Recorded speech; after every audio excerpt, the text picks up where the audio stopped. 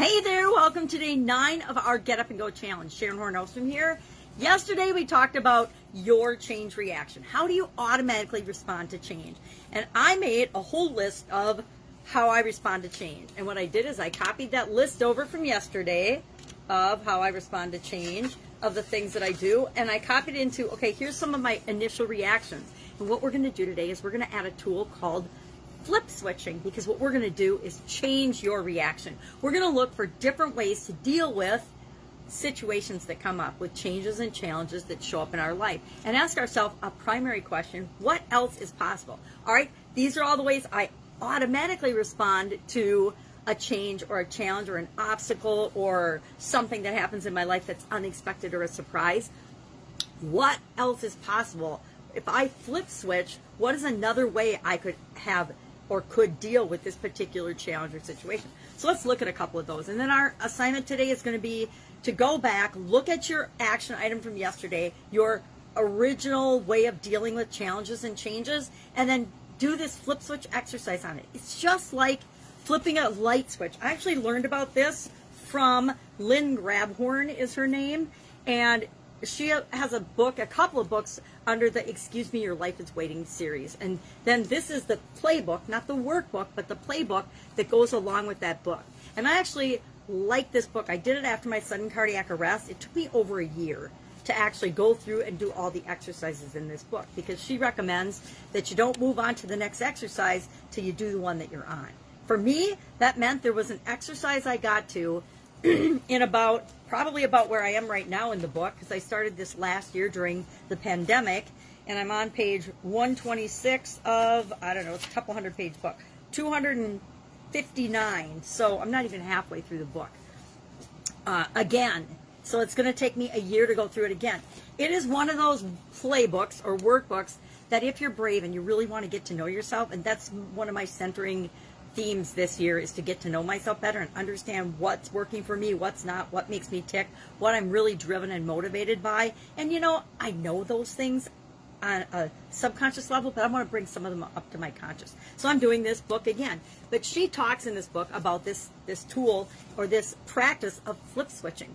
We can get rid of the dark by simply turning off the light switch, right? We can do the same thing with our life in how we respond and react to things. So, for example, if I find that I resist change, I'm resisting the challenge, all I have to do is accept what is. Or what I could possibly do is just accept what is. Hey, COVID-19 happened. There is nothing I can do to change that. So I can fight against it, or I can just resist it, or I can resist the changes that are coming along with that, or I can say, okay, that just happened, now what? And for me, it's a lot more empowering to say, that just happened, now what? Or accept what is. Okay, that happened, but now it's all up to me. What am I going to do about that? What's another way that I respond to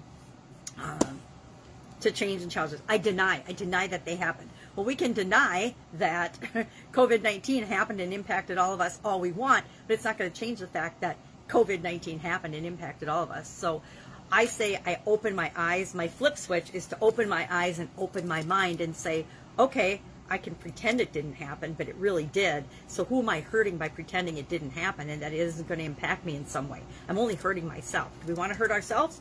No, not consciously. So let's bring it up to our conscious. Let's be present, accept what is, and not deny it.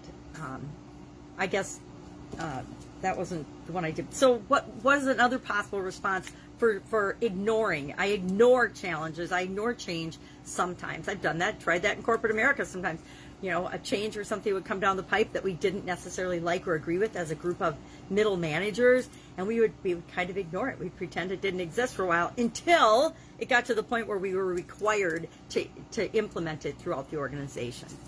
Things like different policies and procedures that would come down the way.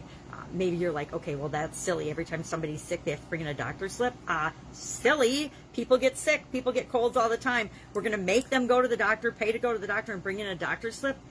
Unnecessary and kind of ridiculous. But we ended up rolling out some form of that, but a modified form of that, because common sense and middle management took over human resources' desire to be controlling. So what's another thing? So I'm going to do my whole list like this, and I'm just going to run through what I've done last time just to give you an idea of what this can look like and should look like for you. So I'm grabbing my old notebook where I flip switched. So resist was accept what is, and it's what else could be possible. It's not I'm going to do this for sure, but what could I possibly do if I was willing to stretch and try something else besides resisting, denying, ignoring, complaining, being a victim, getting upset, angry, or negative, looking for a way out, procrastinating, whine, bitch, or moaning, doing nothing, freezing, no action. That's a list literally of all the things that I have done in the past, and every once in a while I might still continue to do when I'm faced with a change or a challenge, especially a change or a challenge that I'm freaked out or stressed out about, or I'm not sure initially how to handle. Now, it's okay to do those things for a short period of time. Like when we first thought the pandemic was going to be 2 weeks and everything was going to be shut down for 2 weeks, okay, freak out, just do all these things for 2 weeks. But then when we realized it was going to be another month and a half, and then 3 months, and then 6 months, and now here we are a year later, still dealing with the ramifications. And I don't know when it clicked in my brain, but sometime in the past year, it clicked that this change and the changes associated with COVID-19, some of them are with us forever. Some of them will forever be with us because it's created a whole new regime in terms of, I don't want to get into the politics or anything of it, but it's created changes that some people really like and want to move forward with, and other people hate, but there's not going to be a whole lot we can do about it. And so how are we going to make our life work the way we want it to in spite of whatever's going on around us? So what do I do, and what are some things that are possible? For example, again, I said resist, accept what is. Deny, be present, be in the present moment and say, okay, yeah, I want to say that this didn't happen, but it did, so what do I need to do right now? What is my present moment? Take a deep breath and just say, okay, yep, that happened, now what? I can ignore it. Well, I need to open my eyes and open my mind, right? Because ignoring it isn't going to help me or anyone else. I can complain. What's something I could do to flip the switch on complaining? What's the opposite of complaining? Looking for the gift in it, right? Or taking the emotion out of the situation and saying, all right, I need to get level-headed, take my emotions out of this. Yeah, I'm freaking out because this is horrible. I can't go and do what I want when I want. My freedoms are being curtailed. But how could I look at this? Well, geez, I get time at home to do all the projects that I've been wanting to do for 10 years, or I got this stack of books a mile high that I've been wanting to look at or read, or I've always wanted to watch Game of Thrones or whatever. I still have to yet to watch Game of Thrones, but you get what I'm saying. Being the victim. This one, we all as human beings tend to, at some time or other throughout our lives, feel victimized or feel put upon or ask why me or poor me. But it's such a sad spot to be in, because whenever we do that, we are totally giving away all of our power to someone or something outside of us. And I say, instead of that, instead of feeling like a victim, even when we are a victim, because guess what? Sometimes people do bad things to us and we are victimized, but there's always a lesson we can learn from that. And so I always look for the lesson, the blessing, and the gift in any situation where I feel like I've been wronged. I mean, I've had bad business partners. I had a bad spouse, who did bad things and cheated on me and stuff, and I could blame myself and feel like a victim. And yeah, was I a victim in that situation? Sure. But do I want to feel like a victim, or do I want to say, forget that, I'm taking back my personal power, and this is what I'm going to do in response to that? Because I am not a victim. I'm not giving you my power or my emotions or control over me and my emotions ever again. You can get upset. What's the opposite of getting upset? To me, it's getting excited, getting curious. All right, this happened. Now, what can I get excited about that? Because whenever there is a change or a challenge, there's an opportunity. Either you or someone else is going to take advantage of and use that opportunity in your favor. Why not me? Why not you? So let's do that. When I get angry, I get or negative, I ask myself questions. I always, when I want to change my mood or my situation quickly, I ask myself questions. Guess what? We're always asking ourselves questions in our head anyway, so why not choose the questions we want to ask ourselves, right? why me or poor me are questions, but they're not good questions. And guess what? Our subconscious will give us an answer and make us feel worse. So we don't want to necessarily do that. Look for a way out. I flip that to looking for solutions. Procrastinate. I focus on solutions, and I will analyze and decide and compliment when I'm whining, bitching, moaning, or complaining. If I'm doing nothing, I get moving. Even if it's step outside the front door and let the sun shine on my face. If it's go walk to the mailbox or walk around the block or walk downtown or do something, I move. Or maybe I'll sit down and I'll do some sit-ups, or I'll do something, but I'll actually move. I'll go get a cup of coffee. But if I find that I'm doing nothing and I don't know what to do, the opposite of that, the flip switch for that, for me, is to move. It's just to physically move and do something.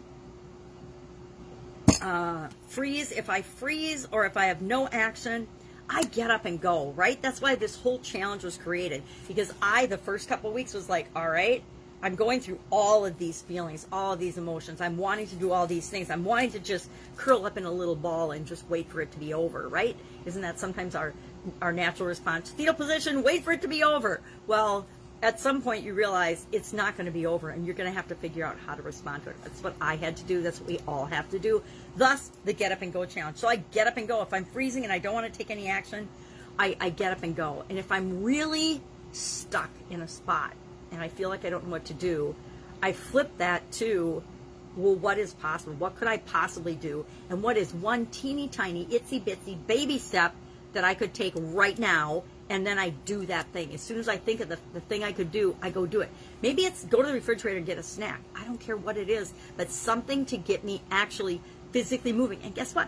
Food changes our physiology. If we change our physiology, we feel better about things. If we feel better about things, we can look at what's going on with a more level head and a conscious approach to determining what is right for us. Now, tomorrow we are going to get into the SOAP framework, and I'm going to share with you the change reaction, the reaction to change that I've installed in my subconscious and has changed my life and thousands of people's lives in terms of automatically having a way to deal with any challenge or change or situation that will take care of all of these old ways of doing and dealing with things and automatically replace them with the list of the flip switch, the opposite, what we can do to focus on the solution instead of the problem. Those things become automatic for us using the SOAP framework. We do the SOAP framework from now till the end of the challenge. We're going to go through the SOAP framework with all of the different areas and aspects of our life and make sure that you can make that and take it and make it your own, so that you can install it in your subconscious and guarantee that you'll get better results from this point on, after the challenge on, whenever you're faced with a change or challenge, than before you did the challenge. All right, that's it. Today, your action item, do this for your list of things that you normally do whenever you're faced with a change or challenge. And just flip the switch. And your things will be different. What you will choose to do or what you could possibly do will be different than my list. But I wanted to share mine just so you get an example of some of the possible things that you could do to flip the switch on your current change reaction so that you can change your reaction. And when we take control of and change our reaction, everything in our life changes, and it changes for the better. All right, any questions, hit me up in the comments below. Otherwise, I'll be with you tomorrow, and we're going to discuss, and I'm going to give you an overview of the SOAP framework. It'll be 10 days in, and we're just now getting to the SOAP framework. Why? Because we needed to lay the foundation. We have to have a solid foundation whenever we're basing any new thing, and it's not new, that people have been using change methodologies for centuries, right? People have been surviving change and challenges forever. But we wanted to lay the foundation for that. All right, I'll be with you tomorrow. Have a great day. Bye. Go do this. You only take a couple minutes and see how empowered it makes you feel.